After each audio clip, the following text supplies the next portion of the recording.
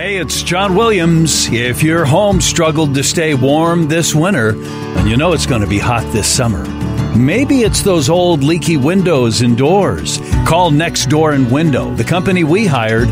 Right now, you'll get buy one, get one 30% off plus 18 months of interest-free financing. So call 1-800-NEXT-DOOR right now. That's 1-800-NEXT-DOOR or go to 1-800-NEXTDOOR.com. Podcasts. It's like radio, but it's not on the radio. Hoge and Jahns. We will be perfect. Obsession. In every aspect of the game. Being obsessed. Low snap, but Foles comes away with it. Look out from behind, and down he goes at the 25-yard line. Over, look out, it gets picked off. Picked off by Smith. Behind, fires, picked off in the end zone. Adrian Amos with the pick. WGN Radio's very own Adam Hoge. I'm sorry, I don't know what just happened. Dissolve? What's dissolve? Is that even a word? And the Chicago Sun-Times, Adam Jahns. Problem is, we suck.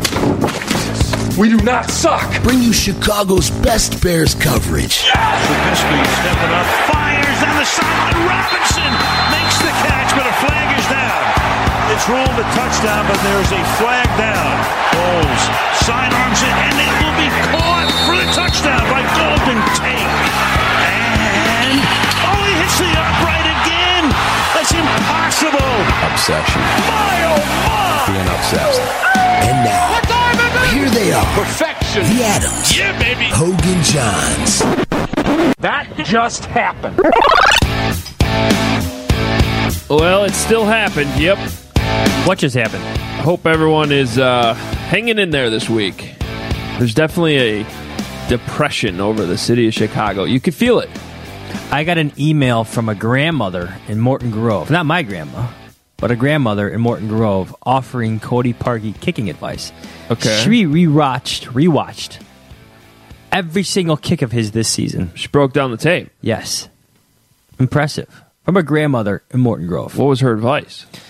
He's got to move to his right a little bit, 2 steps. He's leaning to his left. I could read it later in the show if you like. So what about all the times he hit the right post? I don't know.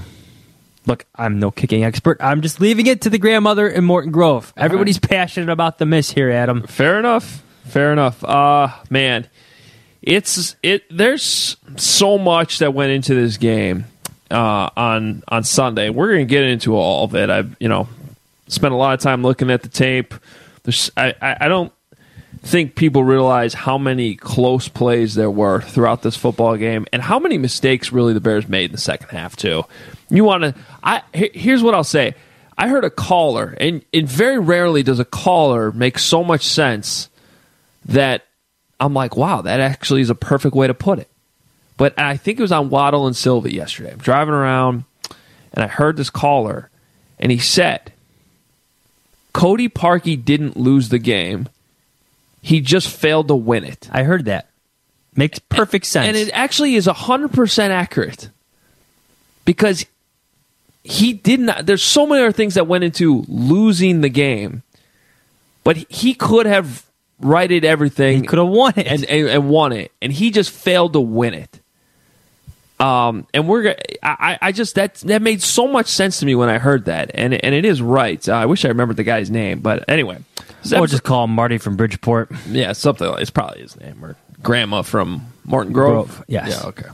Episode 213 of Hoge and Jahns. The season, amazingly, has come to a crashing halt. And we thought we'd be talking about different stuff this week. We're not. But we'll get you through it. You can follow us on Twitter at Adam Hoge, Hoge, at Adam Jahns, Jahns. Joe Romano is here with us today at Joey Joe Rowe. I'm here. Joey Jojo Junior Shabadoo? That's the worst name I ever heard. Oh, no! Hi, Joey Jojo! Boy, you sound depressed, Joe. Yep, I'm down, but not for long. Not for long. Is this worse than when Michigan lost to Ohio State? No, jeez, I don't know, man. That's tough. It's weird because we were here on Friday night doing the live show and talking about plans for next Friday, and almost to the point where we were previewing more about the Rams than about the Eagles. And man, it just We had a studio booked in L.A. Yeah, that's right. we were ready to do this thing. Hoge and Jahns invade KTLA. Here we go. It would have been a new experience for us. Would have been great. Well, it didn't. Hoge and Jahns gone Hollywood, actually. Hollywood. Go Hollywood. Yeah, literally in Hollywood. Yeah, I looked up where KTLA is. Never been there. It's like in Hollywood. Yes, literally. They would have put a star on Hollywood Boulevard for us. I mean, I think they would have. We missed our big chance. Yeah, we did. You can read us at WGNradio.com/Bears, ChicagoSunTimes.com. Plenty of things up there to read on what happened Sunday. There'll be more. And, of course, search Hoge and Jahns wherever you listen to your podcast. Please rate and review it. We appreciate you doing that. First and foremost, the most important thing I saw on the tape, experienced it live, too. I just could not believe it actually happened. The boom worked. It did. As director of Boom, I am very, very pleased that it worked. Mission accomplished over there? I'm shocked. They did it on the other kickoffs as well. I'm not shocked that they tried it. I'm shocked that it was that loud. Yes. That many people were into it. Yeah. You could hear it loudly on the broadcast, too. Pop power, social media. Very impressive. Well done, director of Boom. I didn't do anything. I don't think I did. Although maybe bringing it up in the press conference helped. I don't know. Well, yes, director of Boom. You did it. Mission accomplished. Okay. Director of Boom. I'll give more credit to Chase Daniel and Greg Braggs and whoever else was involved with that on social media. As the assistant to the director of Boom, my first thing that I want to tell you is take credit until somebody tells you not to, that it wasn't your credit to take. Okay. Because Pat Filling's going to come in here and be like, Chase Daniel retweeted my story. That's what it was. Yeah, he will try to. He seems salty at me. I think it's because of the director of Boom thing. Yes. He came after me on Twitter on Saturday night. And then in the press box. Yeah, he was like yelling at me in the press box about 2 hours before kickoff. Just settle down, Pat. Relax. That's the first thing that jumped out at me on tape. Opening kickoff. Boom. It was good. All right. I have a list of things that were just so close in this game. And most football games are like that. I'm not going to... And they're magnified when you lose. But there was a magnified in the playoffs when you lose. But that's really what I want to get at. Point. Is we talked all week, would the inexperience in the playoffs matter? And after watching the tape, my conclusion is it did. That the tiny little details in the game, and don't get me wrong, the Eagles made plenty of mistakes too. Yeah. Those third down penalties they had on the first two field goal drives that the Bears had, those were killers for the Eagles. So every football team can look at this stuff in most games. But, there were just so many minor details. Like, going back to I believe it was second quarter. Remember when Trubisky threw that interception to Avonte Maddox, but then it was overturned on replay? Yes. Okay. Like, that very, very well he could have gotten his foot in, and that would have been a critical turnover. On the flip side, the next play, they took a shot downfield to Allen Robinson. And I actually thought it was a well-placed ball and a nice catch by Allen Robinson, but the defender made a nice play to push him out of bounds, preventing him from getting that second foot in. They end up punting there. That just the crucial inches here on some of these big plays. You had the odd Anthony Miller catch, fumble situation. Did you talk to him after the game? He said he didn't catch it. He believed he did not catch it. I don't think he caught it. It officially almost was a catch, was it not? I'm shocked that they did. They ruled it a catch. Yes. That he had possession, and that I don't think he had possession. Crayvon LeBlanc's hand, his arm was. That's what he said after the game. He never had full control. I don't know how you can have full control when there's another human arm in there. If you go to the ground and then rip it away from him, sure. But I'm just, with all the catches this year that they have not overturned, which has been an emphasis, they want to see it clear cut, which I agree. Like, I think replay should really be used for these egregious errors in officiating. If there's any debate, I like that that it stands. So for them to come back and our guy Al Riveron to say, oh, it's a catch, but then no one recovered the fumble. Hello, everyone. This is Al Riveron. He's a robot. He kind of is. Play that again. Hello, everyone. This is Al Riveron. Yes, he's a robot. And he was on Good Morning Football the next day, breaking this play down. I don't know if you saw that. How robotic were his movements? He's got his sweater on, his Chris Collinsworth, Al Michaels sweater. But that's how they ruled this thing. Now, the rule is weird. I did not know this rule, that you could actually have a catch, fumble, nobody recovers it. It goes back to the start of the play. But the more I think about it, I actually think I realize why the rule is that way. Well, because you don't want to penalize the defense in a certain extent. That's what I would believe. Except they have equal opportunity to also pick it up. Right, but I think the key in this situation is that they realize in this situation the pass is being ruled incomplete. So you have a referee that is blowing the whistle, waving his arms right there in front of these two players. Why would they pick up the ball? Now, we'll get to whether or not they should or not, but you can understand why they wouldn't go pick up the ball when there's a referee standing right there ruling it. So I was on Sports Talk Live on Monday, and Cap went in hard. Yeah, Cap was, I know. On this point. Bill Belichick's using this as a coaching point, and I get it. Bill Belichick's the best coach of all time. Lovie Smith's Bears would have picked it up. And I'm like, I'm not so sure they would have. This is not as egregious as the James Anderson play against the Packers a few years ago. It's not, but I did text a couple of Lovie's former players to find out, like, in practice, did you work on this? I know what they're going to say. They're going to say absolutely yes. But they did. They did. Any ball that was sitting there, the offensive player would not have picked it up. I am sorry. I don't care if it was right. The defense, right? Yeah, yes. So, but the Bears were on offense. Well, that's what I was going to get to. The defense guys were trained to do that. Yes. So it's more on the Eagles for not picking it up. But I don't blame Anthony Miller or Ben Broniker, who was close there. The official's literally right there waving it off. Yeah, no catch. Yeah, and that's the thing I noticed too is not only is he standing right there, but he's like moving towards the action, moving towards Miller and the defender, almost to like put himself between, you know, the ball and the two players. I thought it was not an egregious action, but if he knows that the rule, if he knows the rule book, he shouldn't have been doing that. He should just stand where he's at and like, hey, if you guys want to pick up this ball, go get it. It almost seemed like he was getting in the way of anybody coming to go get the ball. Well, they called it an incomplete catch. Right. But look, so I get why they didn't, but going forward, that should absolutely be taught. Like, Bill Belichick is Bill Belichick for a reason.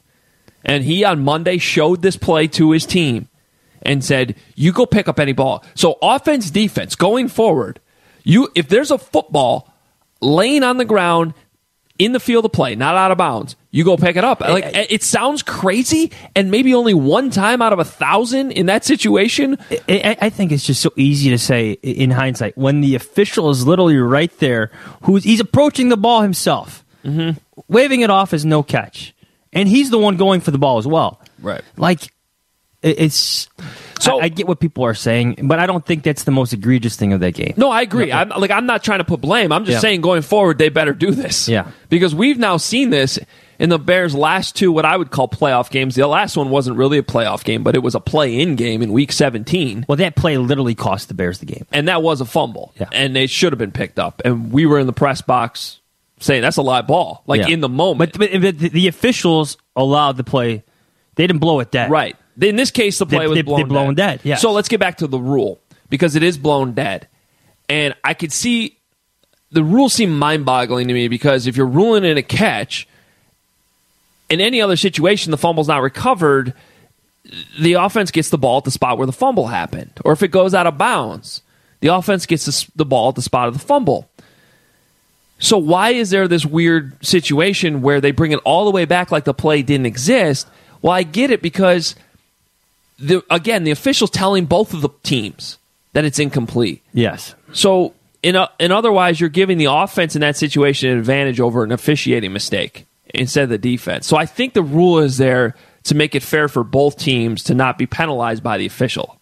I think the most unfortunate thing about that is when you see incomplete passes sometimes it's right there still in the hands of the offensive player, like underneath him, and he gets up and automatically picks the ball and flips it back to the official. Yeah. So in this case, if Anthony Miller did that, would have been a completed catch, would it not? They would have gotten the ball right there. Yeah, they would have. And if that had happened, this is why I brought it up with one of the plays. I mean, you're sitting right there near the goal line. And I believe that was still they got the field goal there in that situation, because I think that was the last drive of the second. Correct. I think 2 plays after that, that's when the errant throw, the near interception in the end zone happened, is it not? Which was what I was going to bring up again as another example, because Trubisky should have been picked by Trey Sullivan. Yeah, I mean, that was, in my opinion, the worst decision throw he made the entire game. I'd call it the worst throw of his game, of the entire game. Even worse than the one that actually was picked off for a second and reversed. They were both bad, but this one's in the end zone. And if you look at the end zone angle from the coach's tape, I mean, I have no idea what he was looking at. Yeah. However, that ball bounced right to Anthony Miller, and he almost caught it for a touchdown. Again, game of inches. And I'm trying to tell you, it goes both ways. Yeah. But can I give you a play to see if it's on your list? Sure. The completion or non-completion, incompletion, you could call it, but it was a completed pass. On the play to Allen Robinson had the 45-yarder with the sluggo route. And on the play immediately after that, Trubisky threw one to him, and he was out at the 4. Incomplete catch, but he caught it. That should have been a catch. He needs to get his 2 feet in bounds on that play. So wait, which play is this again? It's the play immediately following the 45-yard gain after the sluggo route. Oh, late. No, this is the third quarter. Oh, yeah. To Allen Robinson? Yes. Yes, I have it highlighted right here. Okay. Sorry, I thought you said Anthony Miller. Yes, That's why I was confused. Yes. No, it would have been, I forget the exact yardage, but he was out at the 4. And that's a catch a receiver needs to make in terms of completing the process of it. 2 feet in. The Bears would have had first and goal from the 4. Instead, they settled for a field goal. So I wasn't sure. That actually is on my list. I wasn't sure. Did I explain that clearly enough? Yeah, you did. Okay. And I watching it, I wasn't sure if Mitch should have kept that ball a little bit more inside, like he let him a little bit too much, or if Allen should have gotten his feet in. But you know how much they practice that? I know. But again, we're talking about an inch. That's what I mean. He got his feet down, but his toes were out of bounds. Yep. Maybe he thought he had more room. You talk to Allen Robinson or any other receiver in the NFL, they know they have to make that catch. Mm-hmm. Yeah. First drive, third quarter. I saw this live from the press. You can't really tell from the game broadcast, but upstairs, I don't know if you saw this, but I could see it. It was a 3rd and 1. Howard ran, like left tackle, left guard. Oh, and he clears, yes. And if he had gotten through the line, I don't know that he would have scored because the safety would have been faster, but he was all the way on the other side. Yeah. It would have been close. Wide open. And they at least would have been inside the 10 or 5-yard line. And he tripped over Adam Shaheen. Once I saw the end zone, it nicked Adam Shaheen's leg, and he didn't get through cleanly. That was on my list as well. I have 3 plays on my list because I knew you would have a list, so I made mental notes of 3 plays. How many times have we seen that happen to Jordan Howard where he trips, he slams the ball he slams his fist on the ground, and goes back to the huddle? Yeah, I feel like we've seen it this season about 5 or 6 times, where more yardage was there, maybe not as wide open as this case. It's balance. It's for a guy who makes his career on breaking tackles. Like, what happened? So it was 6-3 at that point. They score. I mean, it's 13-3. We're talking about a different second half. Oh, yeah. Then I believe the next drive for the Eagles was when the next drive was when the Eagles went down and scored their touchdown. And we'll get to the mistakes the Bears made in a second. But this is just a list of like small plays that could have gone maybe either way.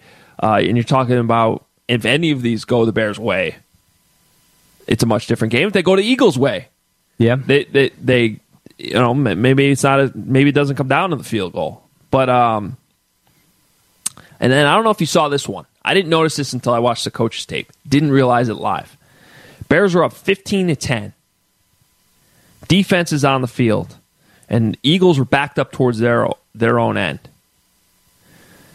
Mack got to Foles and affected the pass, and the ball kind of floated in Kyle the air. Fuller slip, are we getting to? Kyle Fuller slips.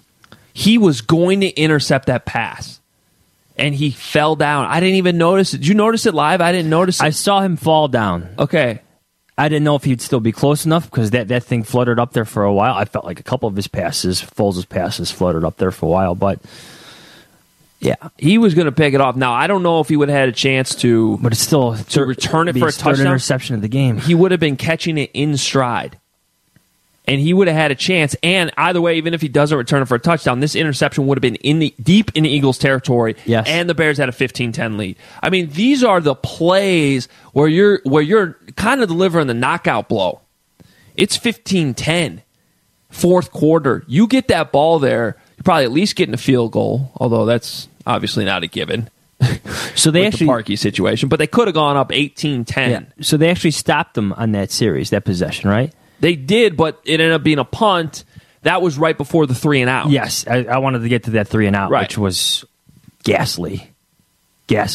Well, it was just a bad performance. There wasn't any kind of like, oh, this could have happened, this could have happened. It was just a bad. They got plays. beat. A blitz beat them on first down. The pressure beat them on second down, and then you're looking at what, 3rd and 16, backed up in your own end zone or your own territory. Yeah, what are you going to do? A little bit of pressure, I think it was a 3-man pressure. Drop it off to Cohen, a little something, and then the worst pump of Pat O'Donnell's career, which was one of the plays I have on the bad list. Coaches will tell you games oftentimes come down to 5 plays that can go either way. I got 7 here, highlighted on my notes. And then we can get all the plays the Bears actually can point their finger at themselves, point the thumb at themselves, and be like, "You just didn't really come to play with." And these are plays that some of them could have happened in the regular season, but some were really surprising. So the first one I have on my list, late second quarter, Tariq Cohen drops a screen pass and had blockers in front of him. I don't know if he would have scored because it was like 3-on-3, and actually it looked like one of the guys up ahead missed their block, but then Cody Whitehair was there. He had the point is he had blockers, he had space. It probably would have been a first down, maybe even a bigger game because he's Tariq Cohen and maybe could have made somebody miss. For him to drop a screen in that situation, very unlike him. Yes. And a crucial play, even though it was the first half. Then you look at the Eagles' first scoring drive and everything that went wrong defensively. Adrian Amos has the personal foul on Ertz. That's one where that happens during the regular season. You teach these guys to play a certain way. It's bang, bang. It's definitely a penalty. And you can't do it. But you sort of also understand why it happened. At least I do. Yeah. It's a bang, bang, tough play. Because if he catches that ball, you want to hit him out of bounds. Right. Basically, it was a penalty because he didn't catch it. That's tough. But you talk about missing Eddie Jackson. 3rd and 5 on that drive. Bears went to their dime package. And DeAndre Houston-Carson. Yes, the far sideline from the press box. DeAndre Houston-Carson's in the game for Deion Bush, who's in the game for Eddie Jackson. So you have the trickle-down effect down the depth chart. It was just bad coverage by DHC on that play. They get the first down there. Easy matchup. He got turned around. He got completely spun around. Easy matchup. I remember it. And it was an easy first down on another opportunity to get off field on 3rd down. Then you get the 12 men on the field. I think that was the exact next snap, And it looked like Sherrick McManus didn't get the memo that they weren't nickel. Maybe that's his fault. It's also the coach's fault. That comes down to the position coaches. Position coaches are the ones that are directing which one of their players at their position groups on the field on every play. Yeah, there's seeming to be mass confusion. And there's a worse one coming up. You could get to it. Then you get the Prince DPI on Jordan Matthews. Those plays happen in the regular season too. It's a jump ball. It was pass interference, but it was a bad penalty. Then you get the 10 men on the field. That's the bad one. So now Sherrick doesn't know he's supposed to be on the field. Again, I don't know if it was his fault, coach's fault, whatever. They could also call timeout, and they didn't. It's not on the defensive players to call timeout, though. Defensive players aren't really told to call timeout. No. And although you'll see the best line. I've seen Brian Urlacher do it. Sure. But, like, we're talking to Adrian Amos in the locker room Monday on clean-out day. And he's like, yeah, we could have called timeout, but that's not really our job. And he wasn't, like... He was saying in a, like, I thought, like, a nice way of, like, we're not taught to do that. So, could have done it. I don't think... Brian Urlacher also had a lot more autonomy than Adrian Amos. Danny Trevathan? Yeah. I just think... Well, they should have. It's okay to have a little boldness in that situation. Sure. And realize, holy crap. Well, and if they do call it, no one can be mad at you. No. Yeah. Absolutely not. So, I think it was Prince Mukamara who was actually counting guys at that time. Like he could tell, like, somebody should have done it. You have enough veterans on that line. On that defense, I should say, specifically, to do it. Danny Trevathan, Prince Mukamara, Adrian Amos, been a starter for, 4 years? Yeah. All 4 years of his career. Bad coverage. Nick Foles threw that ball to Dallas Goedert before he even cut. Good anticipation on the throw. Yeah. And then you go to the final drive, the missed tackles by Kyle Fuller. Kyle Fuller, it's one of his weaknesses. He throws his body into guys too often instead of wrapping up. And it hurt him there. Then Deion Bush had a missed tackle a couple plays later. I still think, do you have the 3rd and 9 to Alshon Jeffrey?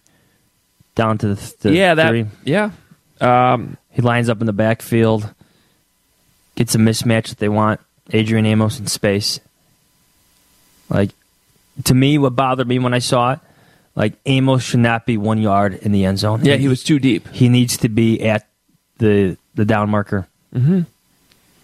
And I get that. And that happened a couple times in the game where they were in zone coverage and they were too far back. There wasn't enough underneath. And I understand you could sit back there and drive on plays, but you needed to be on the... Like, maybe that's Reddy Jackson as a miss, because he could actually do that with speed and instincts. But now, the only thing I will say is the ultimate goal there is to keep them out of the end zone. So I'm thinking he's taking his depth to make sure that he can come up and make sure whoever catches the ball doesn't get in the end zone. Okay, so beyond the end... But it was 3rd down. There's still a first down there. And there's a first down there. Great play call. It was great a great play call. I mean, Doug Peterson had some phenomenal calls down the stretch, and the touchdown on 4th down, Leonard Floyd's in his face. He shifts his arm out to the right and, like, sort of just flicks a sidearm pass on the money. Nick Foles was so close to screwing this game up. He checked out of 2 plays at the goal line that Doug Peterson said later. They tried to run that play 3 times. He checked to a run twice, and Doug Peterson had to call timeout to tell Nick Foles, do not check out of this time. But I'll give him all the credit in the world because that pass on 4th down was on the money. So, look, you had 7 plays that could have gone either way, matter of inches. You had, 1, 2, 3, 4, 5, 6 plays that I would consider bad ones for the Bears. That they, for a team that was 12-4, you're not thinking they're going to happen in a playoff game.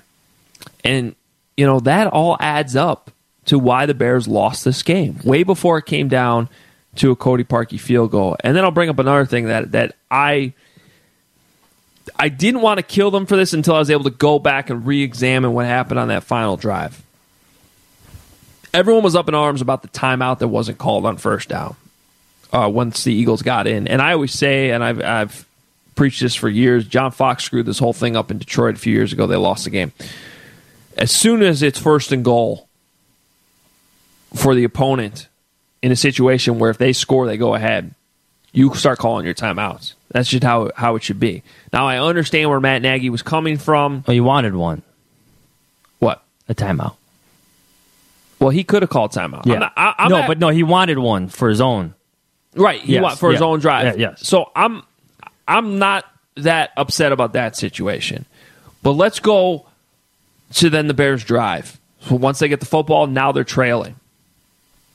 I didn't like when they used their timeout.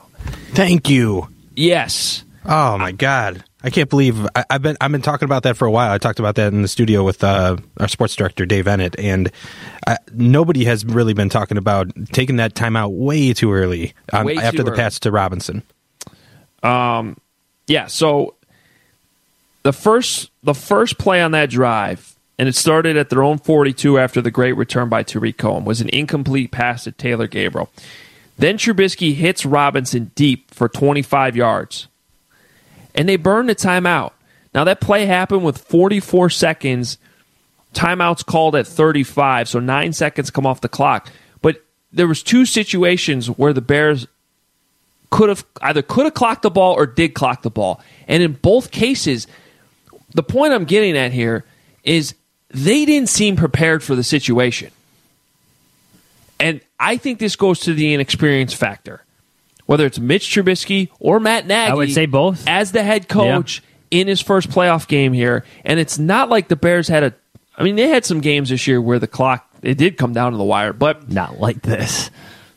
I would have preferred to see them run up and clock the ball there, especially because it was a first down. Instead, they burned their last timeout with 35 seconds left. Which then limits your playbook, right, going forward. And then also, if you get sacked or, I like to have the timeout in the back pocket in case, something bad happens. Exactly. So now you can't use the whole field. The Eagles kind of know that they can squeeze you in tight. I don't know. I really did not like that timeout. But I didn't like it when it happened, and the more I went back and rewatched it, I did not like it. So then the next play is they go that short pass to Allen Robinson for 8 yards, but he doesn't get out of bounds.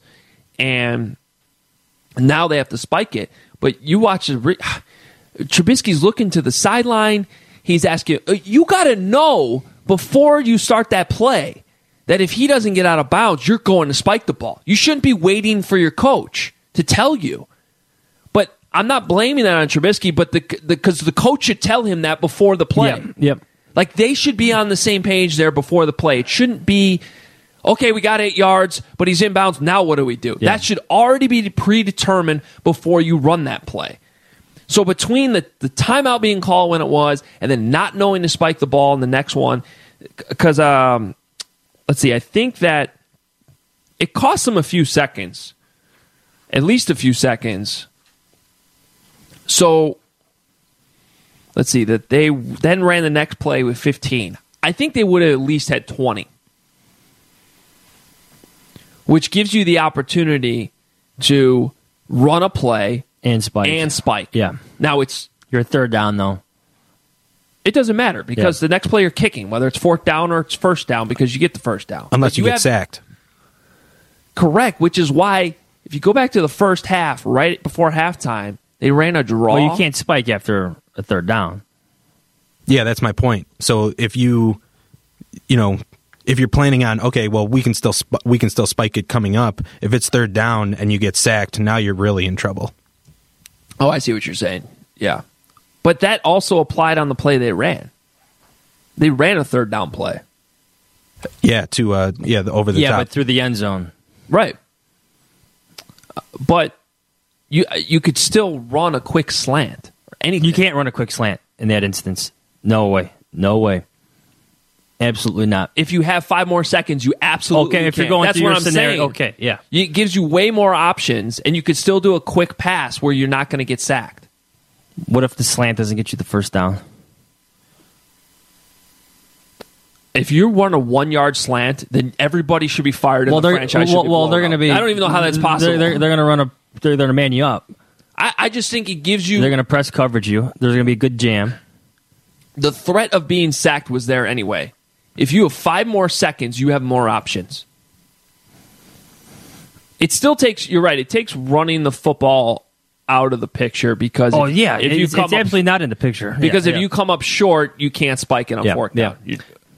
You're right. But I think there would have been more time to try throw to the sideline, a riskier play that would have gotten you more yards because you could have gotten to the line and spiked it in time. Yes. And if you didn't, and if it was incomplete, then the clock stopped. I think the inexperience of both the head coach and quarterback were obvious in that final minute. that final 48 seconds. Which is too bad because they executed the play. Yes, I mean, they executed, and they still had a chance at the end of the day, which is the impressive part. I don't want to call it amazing because they still did their job. They still had the chance to win the game. But yes, to your point, I think in the post-game podcast, let's get your kicker a little closer, considering his struggles beyond 40, but at the end of the day, it came down to one play. Yeah. Win the game.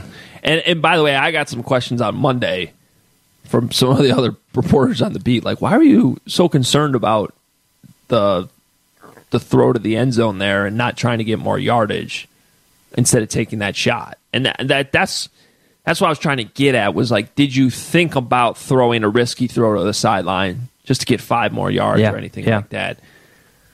I think if they had handled the couple plays before that better with the clock, not calling a timeout on the first one, keeping the timeout in their back pocket, or just being more assertive about spiking it. Yeah.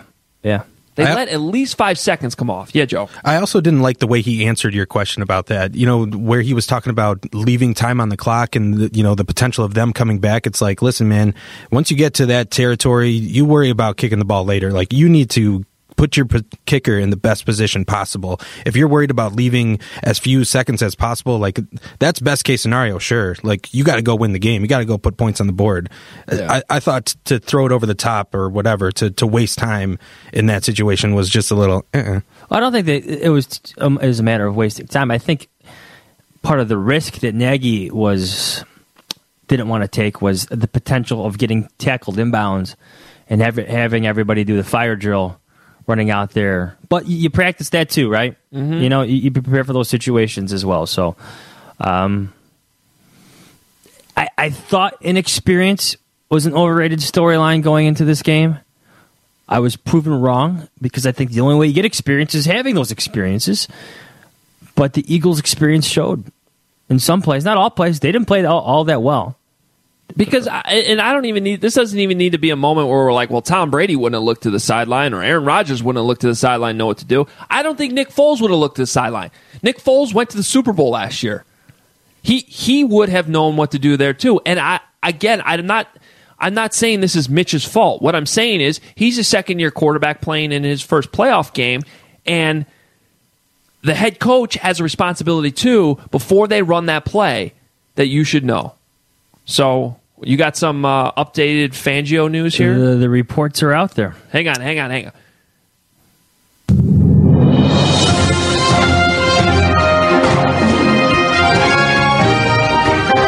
right, what do we got?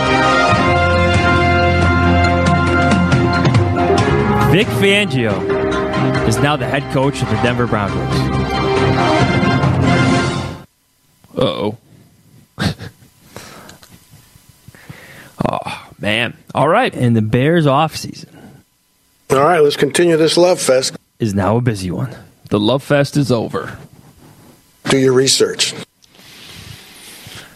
Well, we were purposely putting this podcast off a little bit, stalling to see if we could get some Vic Fangio news. And we didn't know if it would happen while we were recording, as we record on Wednesday morning, but it appears it has. So the Bears are going to need a new defensive coordinator. Wow. So first of all, let's talk about the Vic Fangio side of this.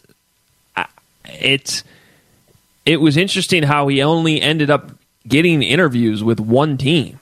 It was supposed to have an interview with the Dolphins, and that ended up not happening. At least that's what was reported. So he has the interview with the Broncos on Monday. Had a follow-up dinner with John Elway in Chicago on Monday night, and they took a couple days. It was down to him and Mike Munchak, it sounded like, the Steelers' offensive line coach. And former Titans head coach. Like I said, I just felt like if he had the opportunity, he was going to take it. And I don't know that this is the safest position because of John Elway's uncertainty. No, absolutely not. I do know that defense, though, is primed to be awesome with a good defensive coordinator like Vic Fangio. That's fine. They were good this year. Pretty good this year. Yeah, but, I mean, you got Von Miller, so he's got his Khalil Mack over there. Yeah. I'm just looking Derek at Wolf's a hell of a player. reasons why he would want to go there. Yeah. Be very interesting to see who he hires on the offensive side of the football. Weren't there some Gary Kubiak rumblings? Yeah. I don't know what type of role that is specifically. That seems awkward, considering he was just the head coach, won the Super Bowl, was still working. That's a very interesting A lot of returning players. But anyway, I'm not surprised he takes the job. 60 years old. He's made it very clear he's wanted to be a head coach. This is his opportunity. And the fact that he only got one interview after this season, yeah, you got to take it. I mean, if that's what you want to be, you don't know that you're ever going to get the opportunity again. If after this performance this year, you only got one interview, and you're seeing the trend of the NFL to go offense, I think it's absolutely the right move for Fangio, even though there is some doubt about John Elway's future there and how long he's going to be around. But a good opportunity for him. You got to find yourself a quarterback. Yes. Case Keenum. Where are the Broncos drafting this year? I'll look it up. I don't think...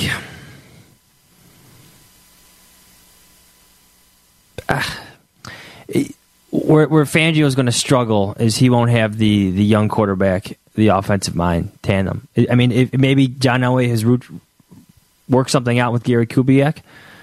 Maybe you trade for a Derek Carr. Could be possible. Nick Foles. Broncos are picking 10th. They're in a win now win though. That's how John Elway operates. Yeah. They're gonna go after a quarterback free agency again. Case Keenum only got a 2-year deal, 3-year deal. I forget. I think it was 3. I'm rooting for Vic though. I probably sound very pessimistic about his chances there, but he needs a quarterback. And Case Keenum's not awful, right? But Case Keenum's still Case Keenum. How about this? The Bears go to Denver next year. Yeah. Sounds like an early trip for a Hoge Jahns podcast. The schedule is fascinating. Yes. There was good matchup after good matchup after good matchup, and now one of the easier matchups maybe you thought you had, Vic Fangio's the coach on the other sideline. Very, very, very interesting. All right, the Bears side of this. This has been a bad week for the Bears. I mean, not only do you lose, but the Broncos couldn't have hired Fangio this week. And with the emphasis of moving quickly with these hires and how interested staff building, it really seemed like it was like Elway spent a lot of time debating between Munchak and Fangio. We don't know this for sure, but my guess is Vic Fangio would not have gotten this job had the Bears won on Sunday. Yeah, John Elway does not strike me as a patient man. Right, and they would have had to. Maybe he waits it out another few days, seeing if they lose to the Rams on Saturday.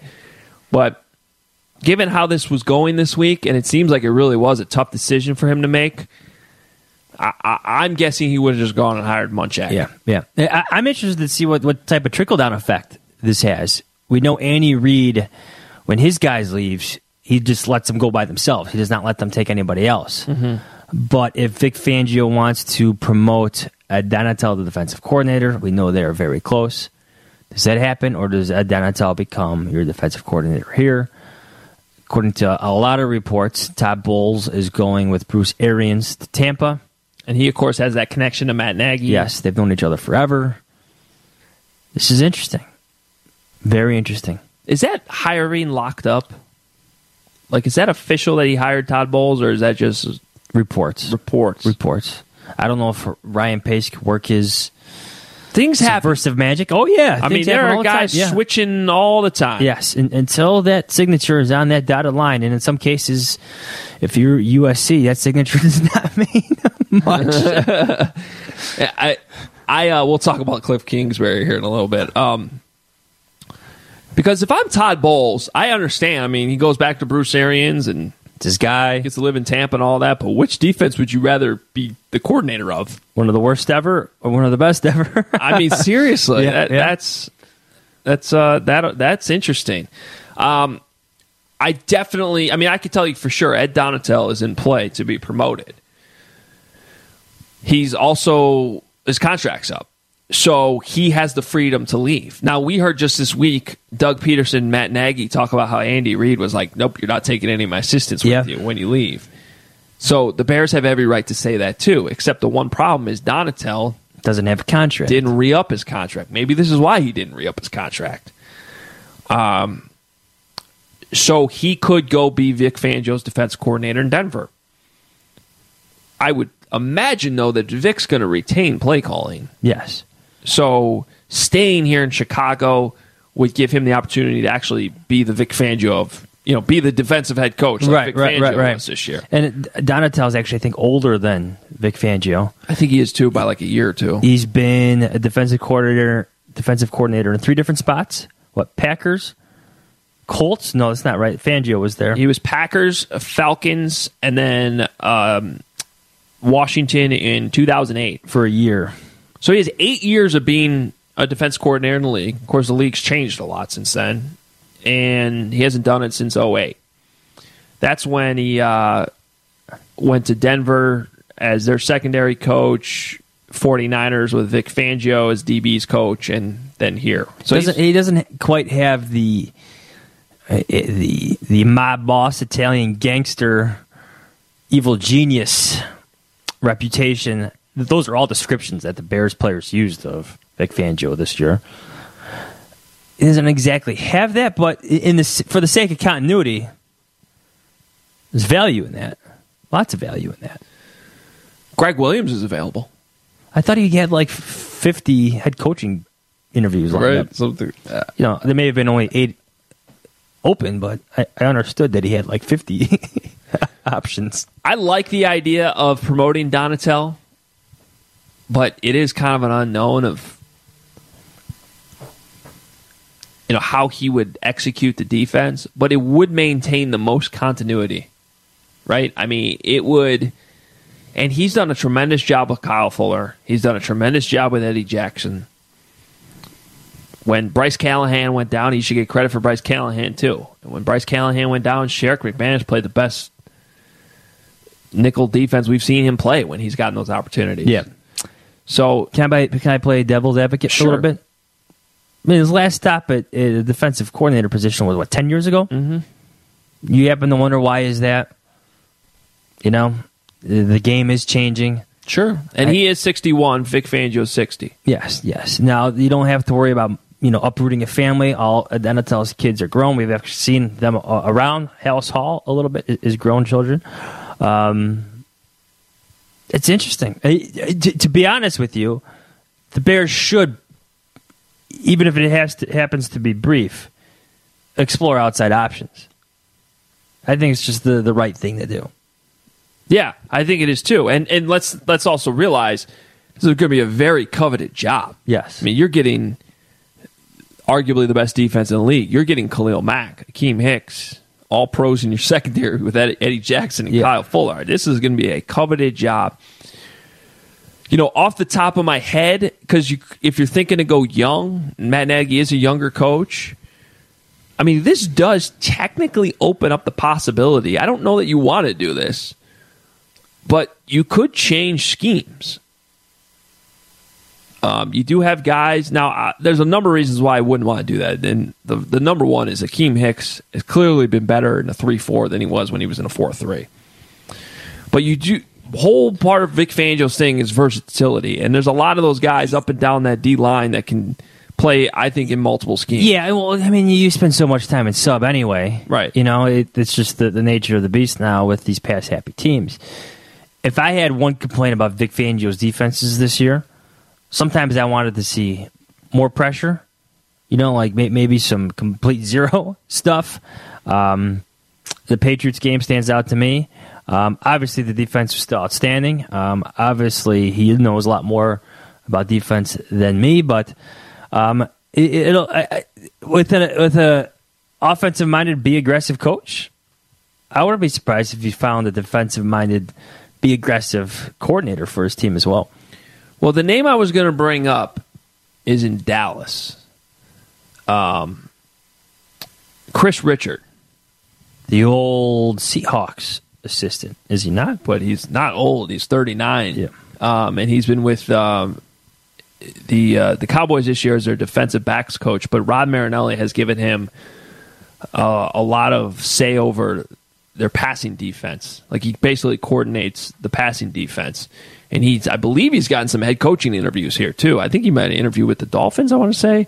Don't quote me on that. But anyway, I don't know how versatile he is, but the Seahawks, well, I think they're technically 4-3. They are very multiple in their defense, too. Yes. So he could adapt, come to Chicago, not necessarily switch all the way to 4-3, but run a lot of young, he might make more sense than hiring a 61-year-old defensive coordinator. Right.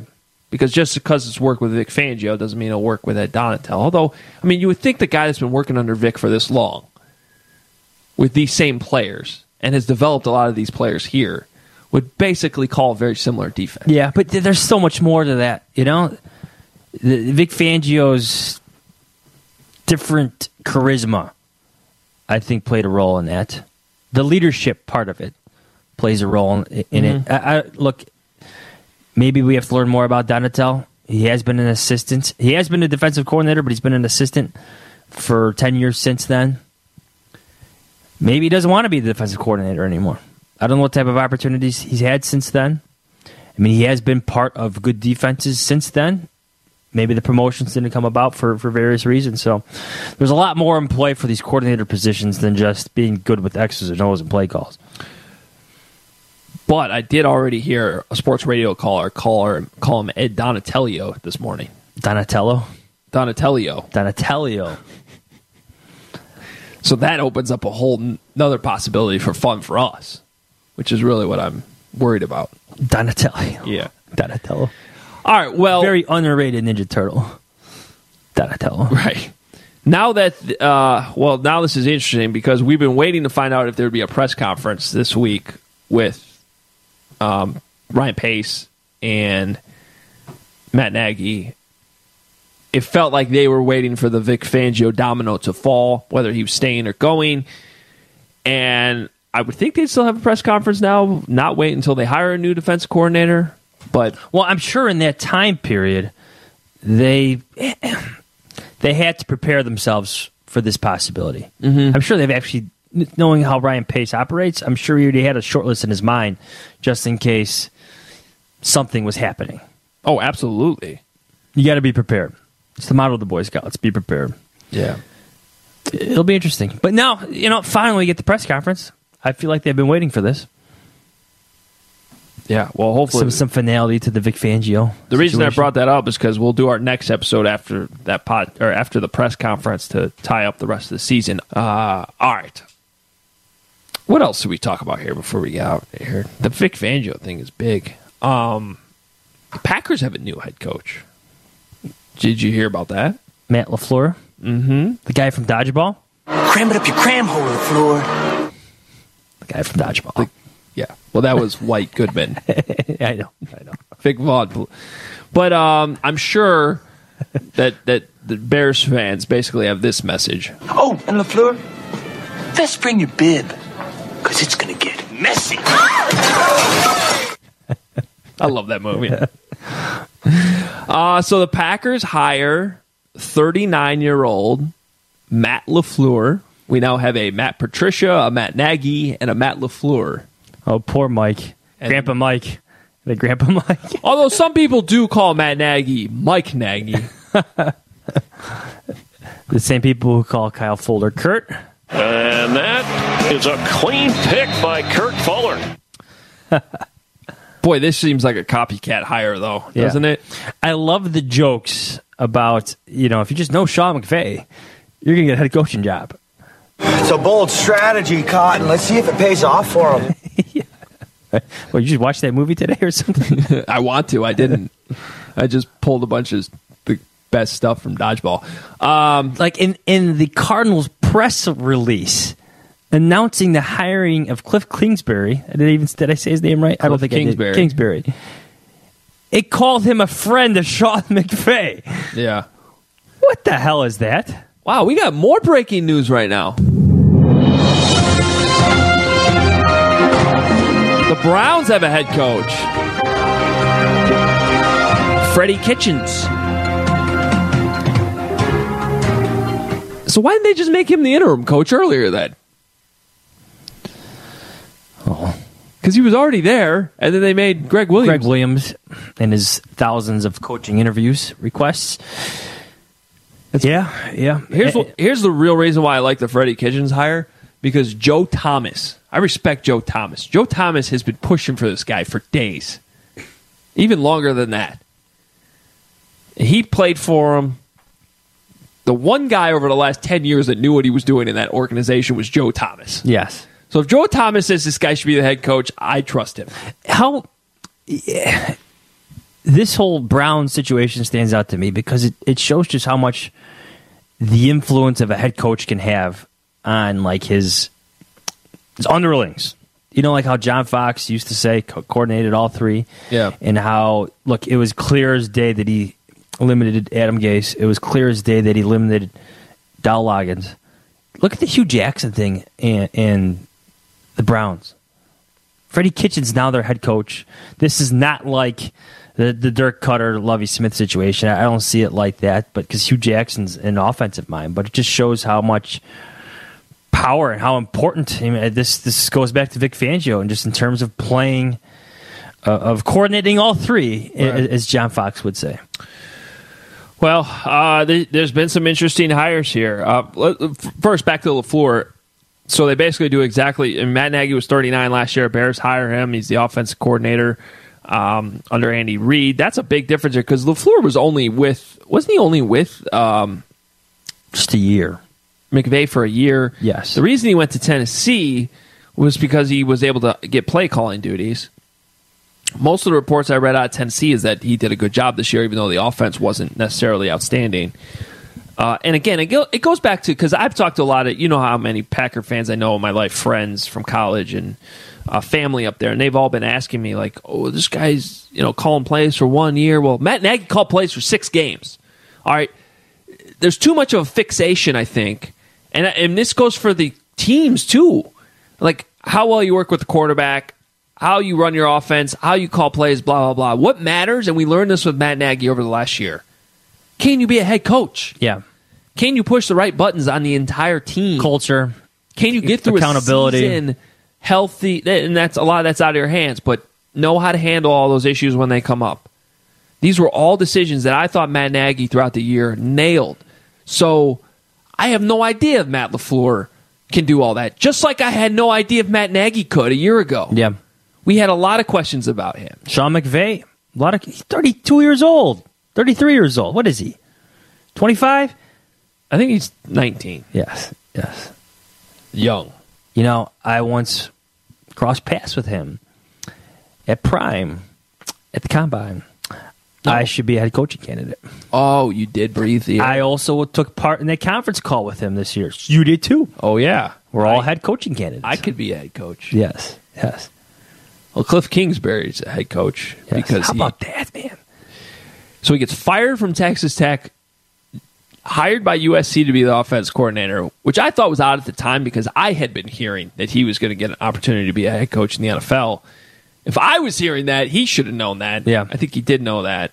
There's no rules, and there was that report this week that like USC wasn't letting him interview. I mean, that's basically just they're threatening to fire him. Yeah. If he does. Because there's actually no rule that says you can't do that. It's not like you can get blocked like you can in the NFL. Yeah. So, anyway, that one's interesting because, again, so he helped develop Mahomes. Yeah. And that's why, and he's running an innovative offense. But can he be a head coach? Yeah. It didn't work in college, but college is way different than the NFL. Yeah, we don't know. You definitely don't know. Like the best college coaches, Nick Saban, for example, not exactly a great NFL head coach. It's different. Pete Carroll's the one who transcends it, but I think a bit of a different personality than a Nick Saban. It's just different animal. Yeah. Well, the dominoes are falling, and the big one for the Bears today, Vic Fangio is headed to Denver to be the Broncos head coach, and just say what it is. It's been a tough week with the Bears. Yes, this is salt on the open wound. Yeah, it'll be interesting. But it's a long time coming for Vic. He deserves this. Yeah, it absolutely. I'd be concerned about the situation. I really would. Not having a quarterback is a problem. Your GM, the guy that just hired you, only's got 1 year left on his contract. Has not been good. They have not been good since Peyton Manning left. We'll see what happens. Yeah, and we'll see what happens with the Bears' defensive coordinator. I'll say this: if I had to guess right now, I think either Ed Donatel will be promoted or Todd Bowles will be the Bears' defensive coordinator. He did not sign that contract in Tampa, and I don't know. I know he has that connection with Bruce Arians, but why would you want to go be the Buccaneers defense coordinator when you could inherit what's going on here with the Bears? Yeah. And that bond with Matt Nagy is strong too. Like, if you want to be a head coach again, which path should you take? I don't think they've ever coached together, but, I mean, they know each other from... How much older is Bowles again? He was like... Oh, no, he's older. So maybe it'd be awkward for him. Maybe they don't want to ruin their friendship, but... Maybe some friendships are meant to be tested. Yeah. And Arians stepped away once before. You know, obviously, you're not expecting him to just coach one season, but I would think that, you know, Bowles is closer to the front of the line if he goes to Tampa Bay than if he came here. Like, he's not going to be the Bears head coach anytime soon, where he could be Tampa's head coach sooner than that. Yeah. And things are flying right now. There's another report out there that Chris Richard might get the Dolphins head coaching job. So, wow. Yeah. That's just a young name that crossed my mind. So, I have no idea if the Bears would be interested, but that seemed to make sense. I don't know. The Todd Bowles thing is interesting. I would think if the Bears could get Todd Bowles, they would do that over keeping Ed Donatel. Yes. But if Bowles decides to go with Bruce, that makes sense. I think Bowles would bring a different flair here. Aggressive, blitzing. You may need a more athletic safety than Adrian Amos. Could be exciting. Could be exciting hire if Matt Nagy can make it work. All right. Well, we should get out of here. It's been a long podcast, but there's a lot to talk about with the game, and we didn't know what was going to happen with Vic Fangio. Turns out the news breaks right in the middle of the podcast, so that was actually kind of cool. Not cool the Bears are losing Vic Fangio, though. All right, let's continue this love fest. Oh, he's got a big love fest coming tomorrow. In Denver? Yes. They get to talk to him every day. That's kind of cool. Yeah. Wonder how he'll be out there at those press conferences. With their 1,000 radio stations watching. Radio Row all lined up. During training camp practices. That's pretty cool. Yeah. All right. We'll see. Todd Bowles? Ed Donatel? Anybody else? We'll see. It'll be fun. All right, we got to get out of here. Again, we will get you another episode as soon as we hear from Ryan Pace, Matt Nagy. Things are very fluid this week. Stay with us. We'll get you another episode. Follow us on Twitter in the meantime for all the updates. At Adam Hoge, at Adam Jahns. Read us at WGNradio.com/Bears, ChicagoSunTimes.com. Thanks to Joe Romano for being here with us today. We'll talk to you very, very soon. When? We don't really know, but it'll be soon. Talk to you soon. Do your research.